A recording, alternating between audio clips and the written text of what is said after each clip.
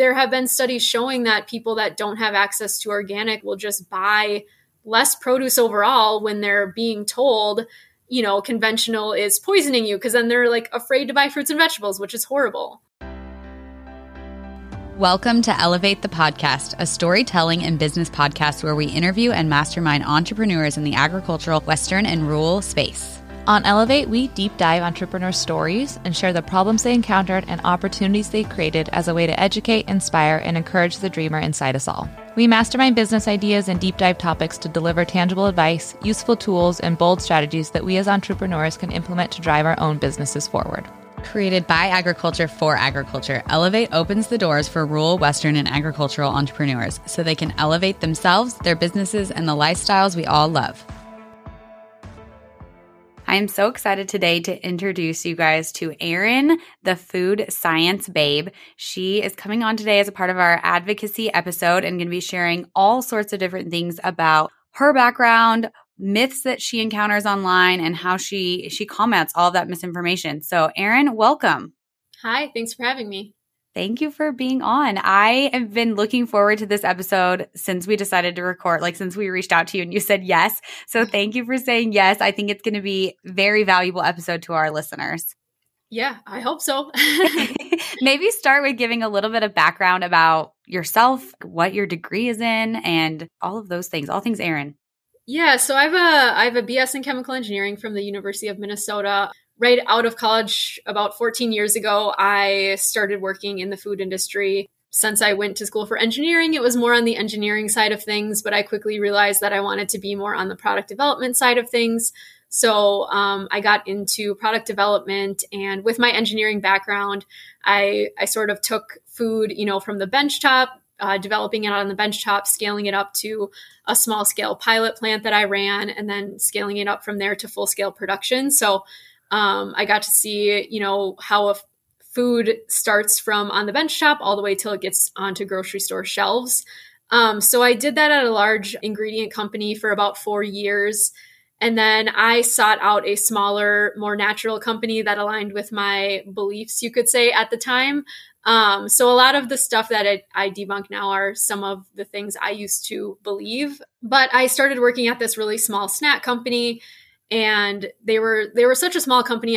One of my roles was to get the non-GMO verifications, organic certifications. And I started kind of questioning the labels, which were things I sort of bought at the time and sort of believed the marketing. And so just started kind of questioning what the labels really meant, if there was really evidence behind the marketing. And then it really wasn't until I had my daughter about 6 years ago that I really started, looking into the research more regarding organic, GMO, all that kind of stuff.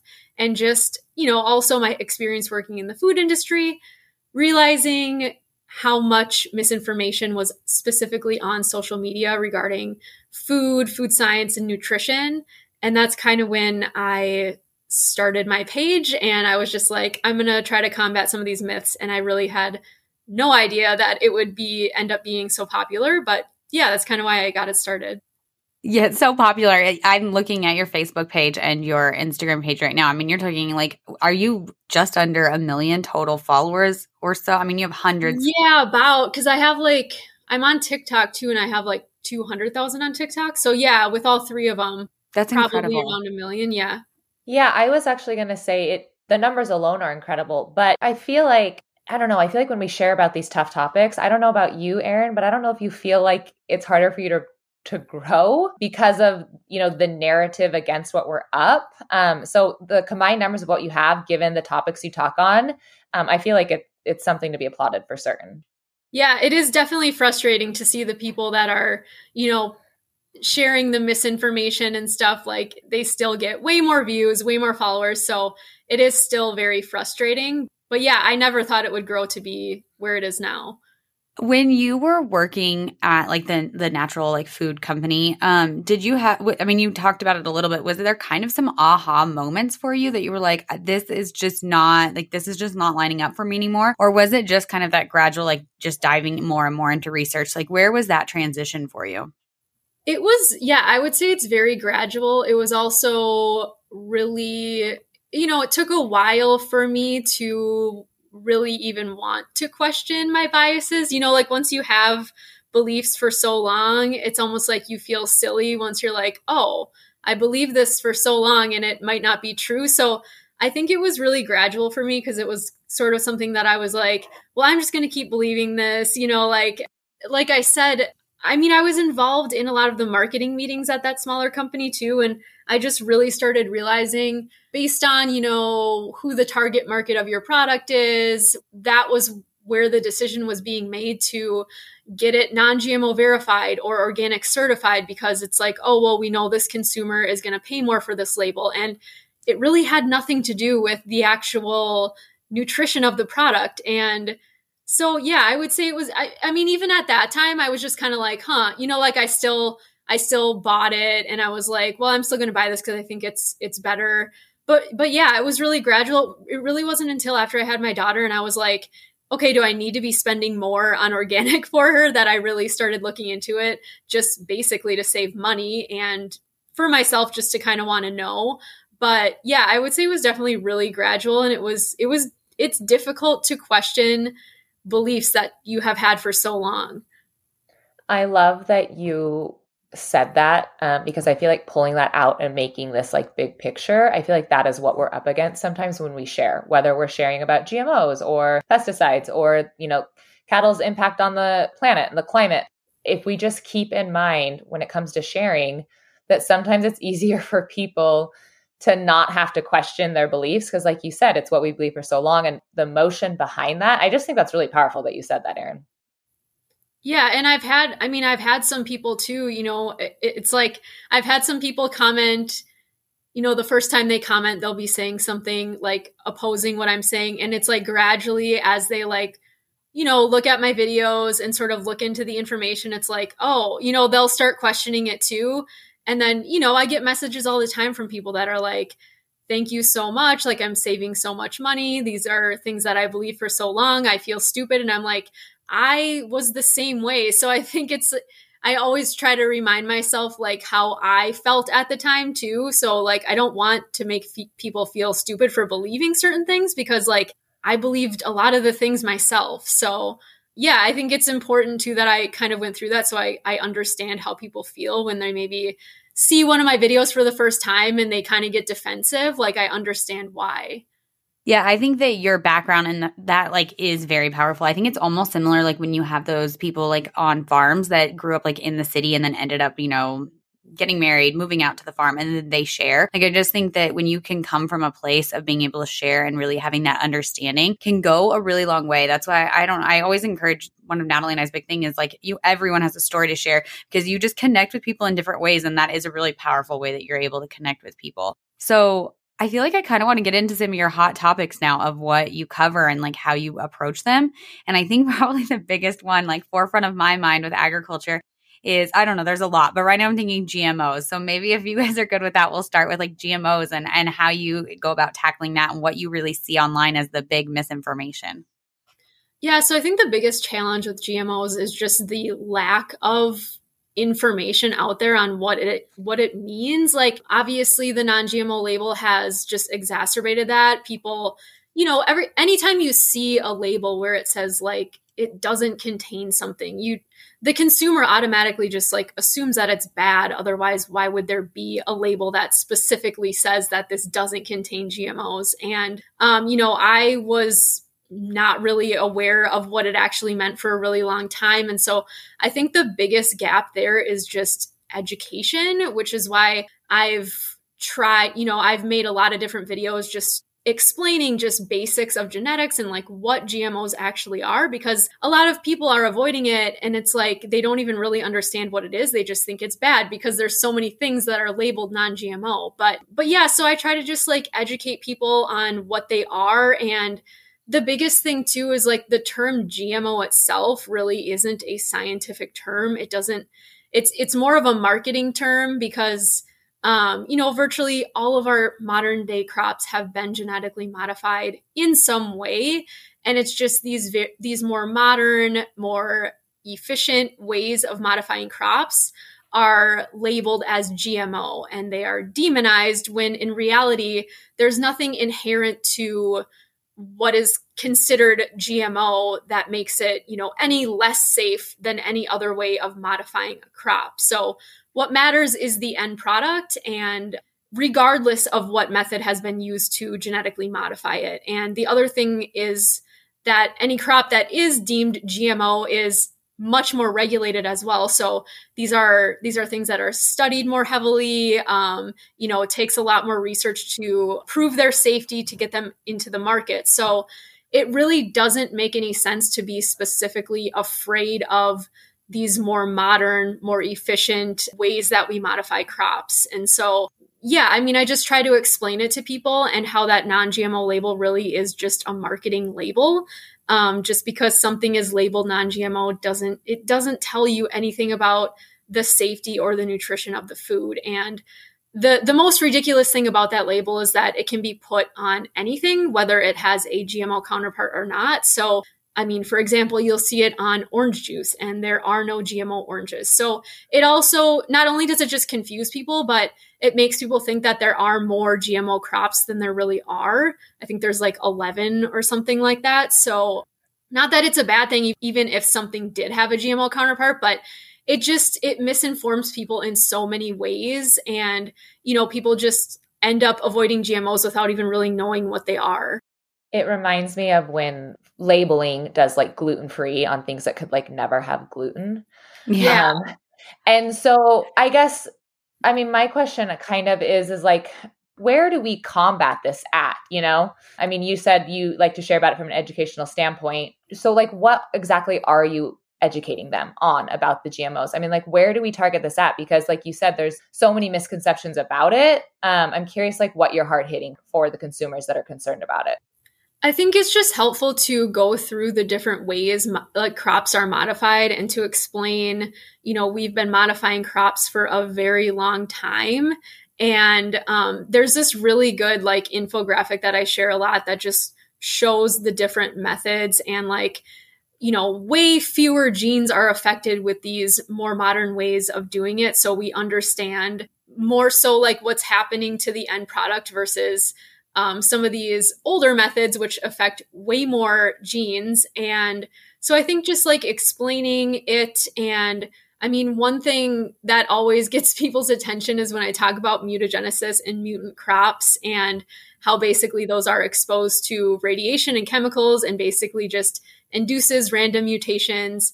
And this is a way of modifying crops that can be labeled non-GMO and organic. And so it really is, when you like really understand that some of these ways that are, target, like they're not very targeted ways, they're very like random, and they can be labeled non-GMO and organic, whereas these like more efficient, more researched ways can't be, they're labeled GMO. So really, I think like just explaining those things makes people kind of understand it more and see kind of how arbitrary that designation is. I feel like you do such a great job when you share that you do like break it down into very simple, like it's just easier. It's easy to understand, but I love that you like always back it up with really great sources. And I just think that your combination of that is something I truly admire and try to like emulate in my own things that I share, of just keeping it as simple as possible while also backing it up with great facts. And at the same time, you keep a cool head also. Like, I feel like sometimes when I'm sharing online, like I just get so heated, and I just like the way that you approach these conversations just is just that understanding and that level-headedness. How do you not, I'm sure you do get frustrated, but how do you keep that understanding level-headedness in your posts? I think externally I seem more like that than I am internally, because I definitely get very frustrated. I just probably don't seem like it. And, a lot of times too, if I'm like really frustrated about something, I'm like, okay, I'll cover this tomorrow, because like I need to calm down.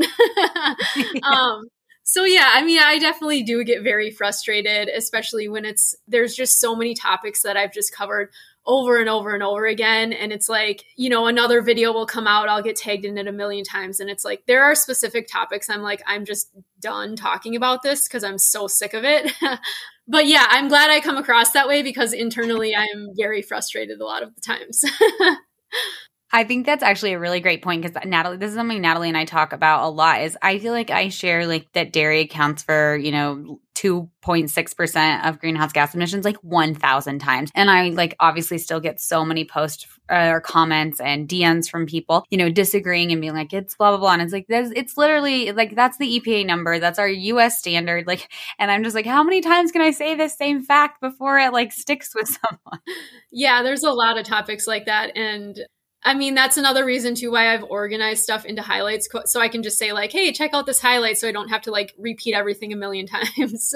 Yeah, you do an amazing job of that actually. Like really how you run your social is like if you're listening and you have a social page and are looking for ways to do things, like you do break down your topic so well that it's like, go here, look at this. I know I've even like, if I get a tough question about GMOs, like I'll go to your page, go to your GMO highlight and be like, okay, yeah, there's that source. Like that's such a great source or whatever that can help back up like what conversations I'm trying to have. Yeah, well, good. I'm glad they help other people too, because I've spent a lot of time organizing those. So I'm glad that helps. I was going to say you do a great service where we can just pass the buck and be like, hey, go check out FoodScienceBabe, actually. And we just hand it off to you. So thank you, Erin. Yeah, well, you guys too. I mean, it's good to have like a community of, like the same thing with you. I mean, if there's something that I don't know in the egg world, like I'll tag farmers and stuff. So it's good to have like people in different, in the food industry, but in different areas so we can like tag each other and help each other out. I know. I wonder how many farmers tag you like every single day. Like, go follow her. So I think one that I want to cover a little bit is something that Natalie and I actually talk about in the sustainability world a lot is the differences between Europe and the US. And I feel like you get so many things like in Europe, their ketchup is different than ours. Like for some reason, I can picture your ketchup graphics. That's why I was thinking of it. And really they're identical. It's just like how they label things or how they do things is different than us. It doesn't like make theirs any better or worse than ours. So maybe dive into that a little bit, the difference between like US and the EU.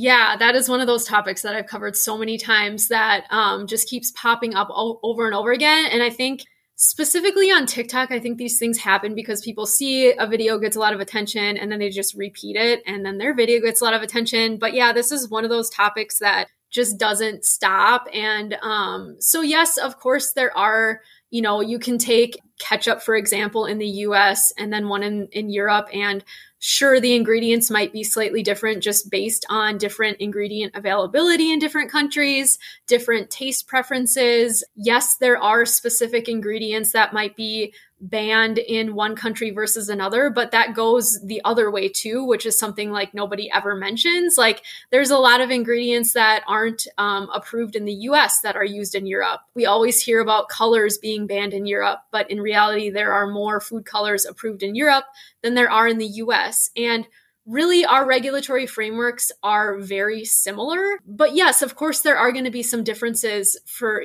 different products.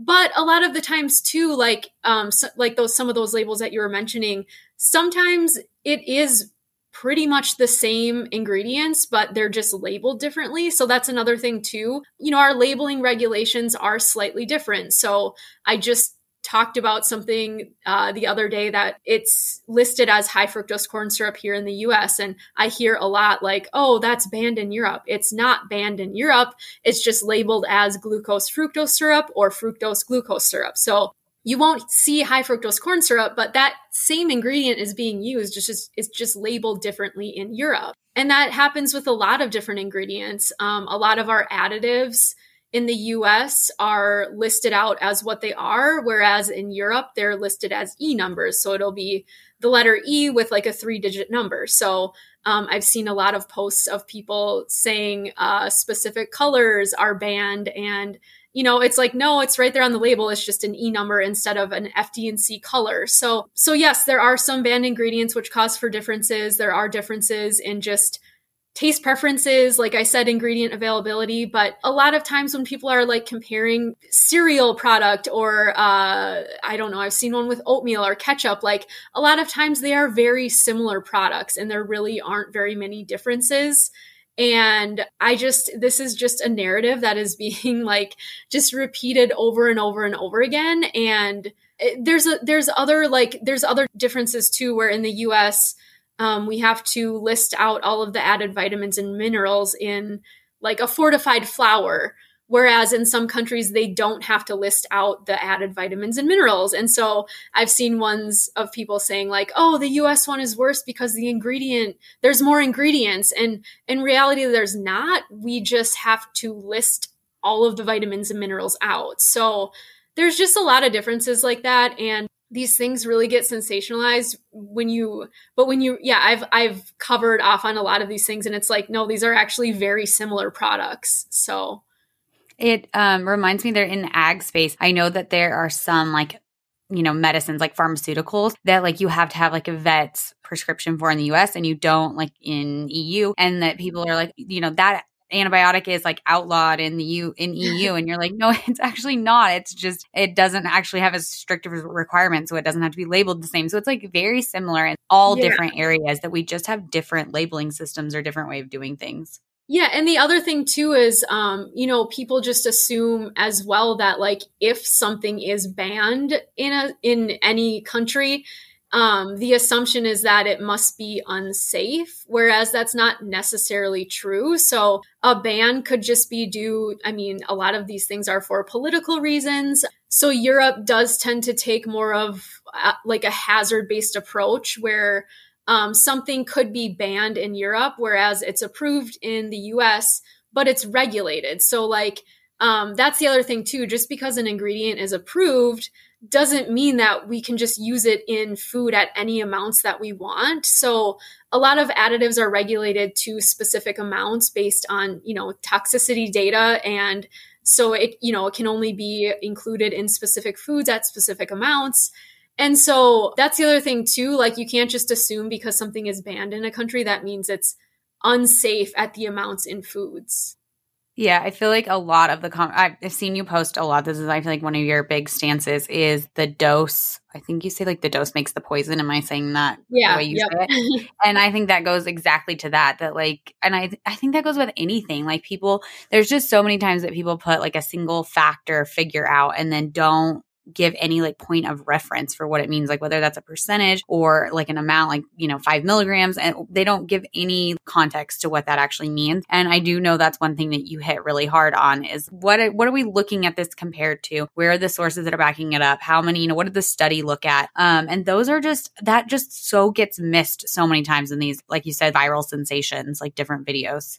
Right. Somebody will just say like toxic chemical, and it's like, that doesn't really mean anything if you're not telling me what dose is in there. So yeah, I repeat that so many times, but it's like, if somebody's saying something toxic, before you get afraid of it, like make sure they're providing a dose and evidence that it is actually harmful at that dose, because probably 10 times out of 10, actually, whenever somebody's saying something is toxic, it's really not.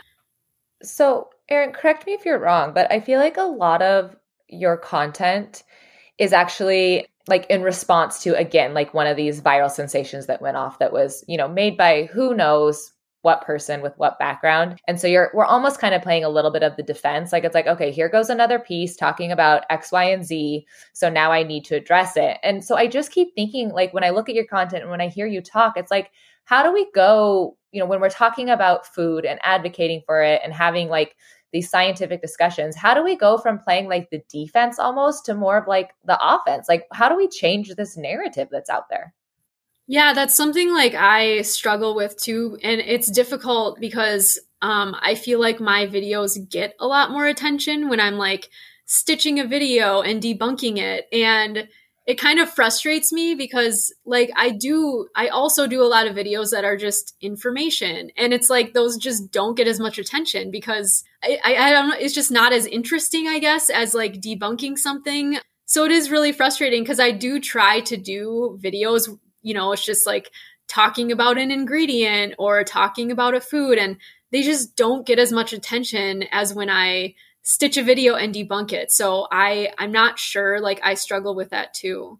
I know, I'll be honest. I mean, I know what it's like to advocate for the different areas I do. And I just like, for lack of better words, sometimes I look at your content, I'm like, that has to be so exhausting. Like you said, yeah, it is. The algorithm, like you're combating the algorithm and you're having to play the game of like what will get people's attentions, what will track them in. Like I know you're doing your part to just put out general information, and I just wish I knew better how we could help you, because every time you talk, or every time I see one of your pieces of content, I also feel like, I don't know, I feel like you're kind of like the lone wolf, like leading this area. I feel like there's a lot of people advocating for agriculture, the dairy industry. There's a lot of farmers that could step up and do it. I feel like there's not a lot of food science babes out there that can step up, to the arena and like go, toe to toe like you do with the scientific information. Yeah, there are a lot of really great like dietitians that cover more. Like I try to stay more in food science than nutrition because, there are a lot of great dietitians that are kind of combating those nutrition myths and stuff. So sometimes our stuff overlaps, but then also there's a lot of great people like in dermatology and cosmetics that a lot of like these very similar myths regarding food kind of cross over into that as well, just as far as like toxic ingredients and, clean beauty is kind of the same as clean eating and stuff like that. So I'll share some of their content as well, because it's very similar to the types of myths that I debunk with food a lot of the time. I actually remember when the whole like sunscreen debacle Yep. came out, and you shared like 4 different accounts that were related to skincare and just like beauty products and that were science-based like you. And I went and followed them all because I was like, oh, this is helpful. I just feel like, well, we're all different, like ag's different than what you're sharing, and what you're sharing is different than what dietitians are, we all have to like rely on each other on some extent, because it is all similar misinformation. I feel like if it's misinformation in one place, it somehow like seems to just roll over into all of these other like facets of our lives. And so just having kind of those people that are sharing good information, kind of keeping them in your toolbox of these are great accounts to share can go a really long way. Yeah, definitely. One of looking at your highlights, one of the things that I did want to talk about too is you mentioned it with the ingredient list, but I love, this is something also that a previous guest speaker talked about, Jack Bobo, is the ingredient list thing. Like the whole, like, don't have things that have more than 5 ingredients. But if you go to your highlights, like I think it's the basic science one, it has like what the ingredient list for like a banana is. And like it's obviously, it's not an ingredient list, but I mean, it's what makes up the banana, and it's obviously super long. Can you just share kind of a little bit about like putting those together and like how that, like the ingredient list, how did that become such a hot topic? Yeah, that's one of those, there's so many of these like food mantra things that have just been going around for, I don't even know where they originated. If it was like Michael Pollan books, I think a lot of them originated from. But yeah, it's just like these like, shorter ingredient lists mean it's better, when it's like, no, that doesn't mean it. Just because it has fewer ingredients doesn't mean something's better. But yeah, the other one too is like, if you can't pronounce it, don't eat it.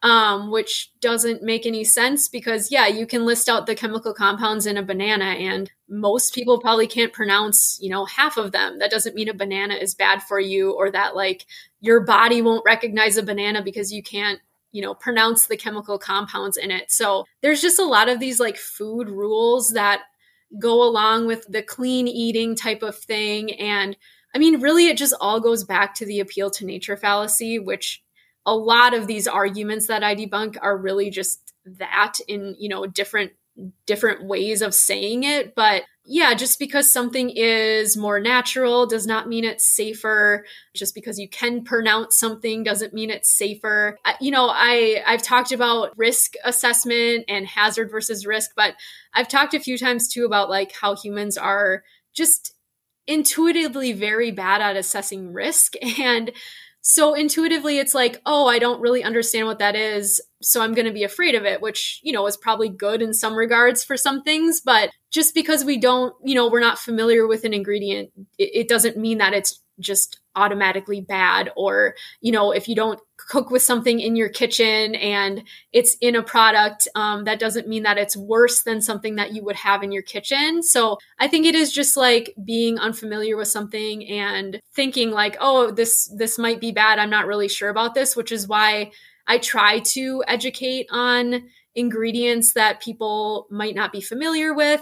A lot of ingredients too in packaged foods are there because they have to be on the shelf for longer than if you were to make something, in your kitchen. And that also doesn't make it less safe just because it can last longer on a store shelf. These things that we're putting into foods, they make it more accessible for more people.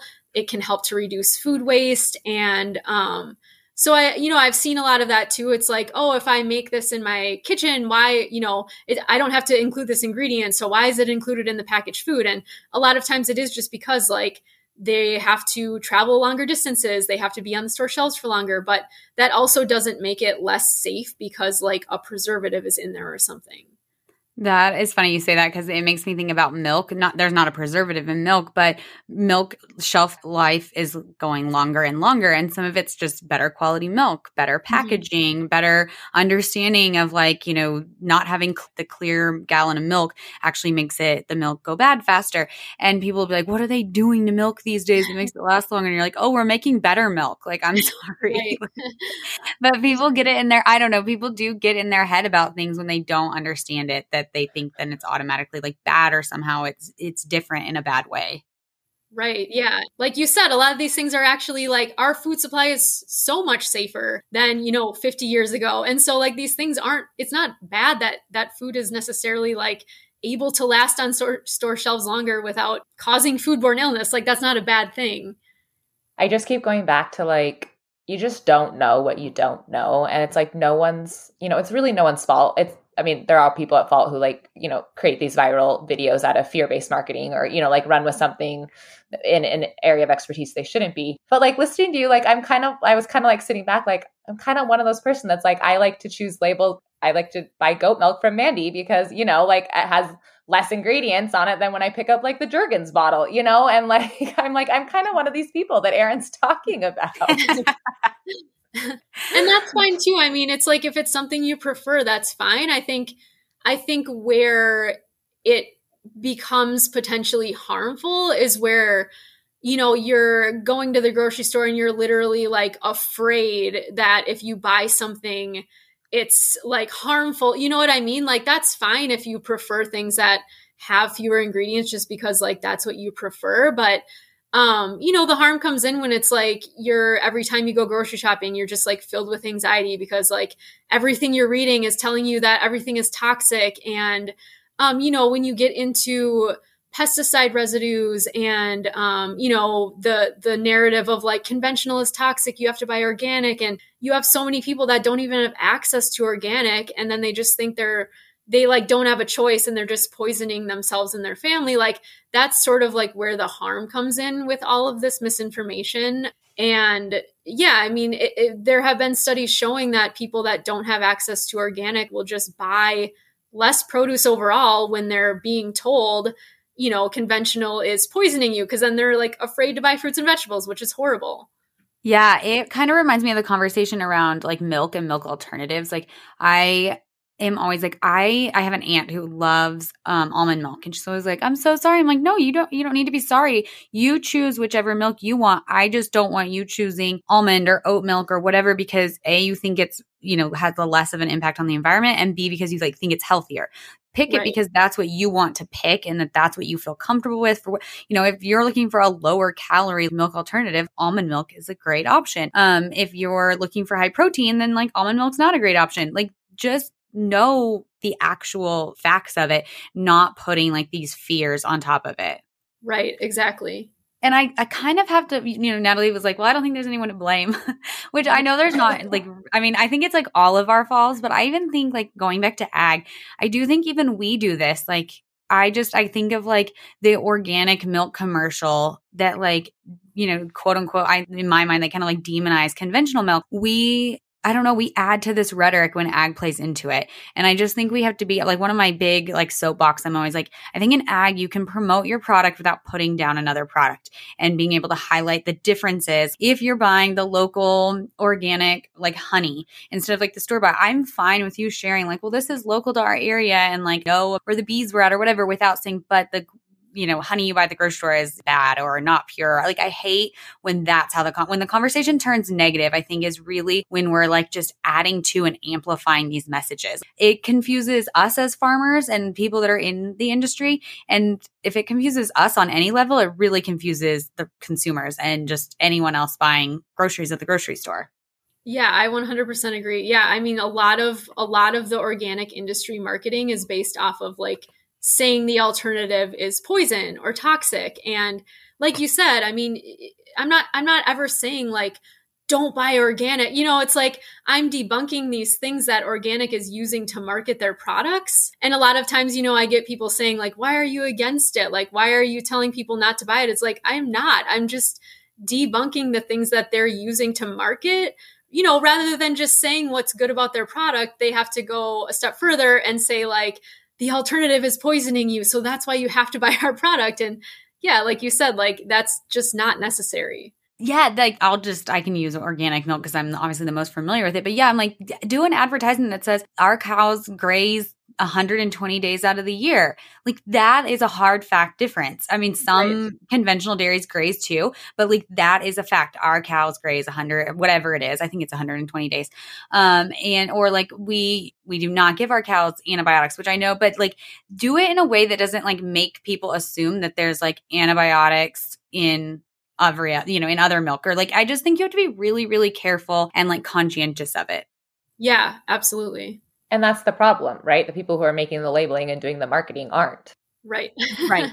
Yeah. And actually, like and part of the problem is the people doing the marketing and labeling for like, say, some big organic company probably don't even really know all the ins and outs of what's going into it either. So they're just looking for, how do we sell this product? How will we, move it off the shelves, and without even being fully immersed in like what it means, that organic is a farming practice, not a health claim. And like, that's a big difference that I don't think most people get. Yeah, I mean, that's a good point. In my experience, a lot of the marketing people I've worked with, they don't necessarily understand, what those labels mean. So that's what it comes down to. It's like, who's our target market? Will they pay more for this label? How do we get people to buy this at, a more expensive price point? And a lot of times that just does come down to like bashing an alternative product. So yeah, that's a good point too. A lot of times the people that are doing the marketing don't even really necessarily understand what the labels actually mean or what they don't mean.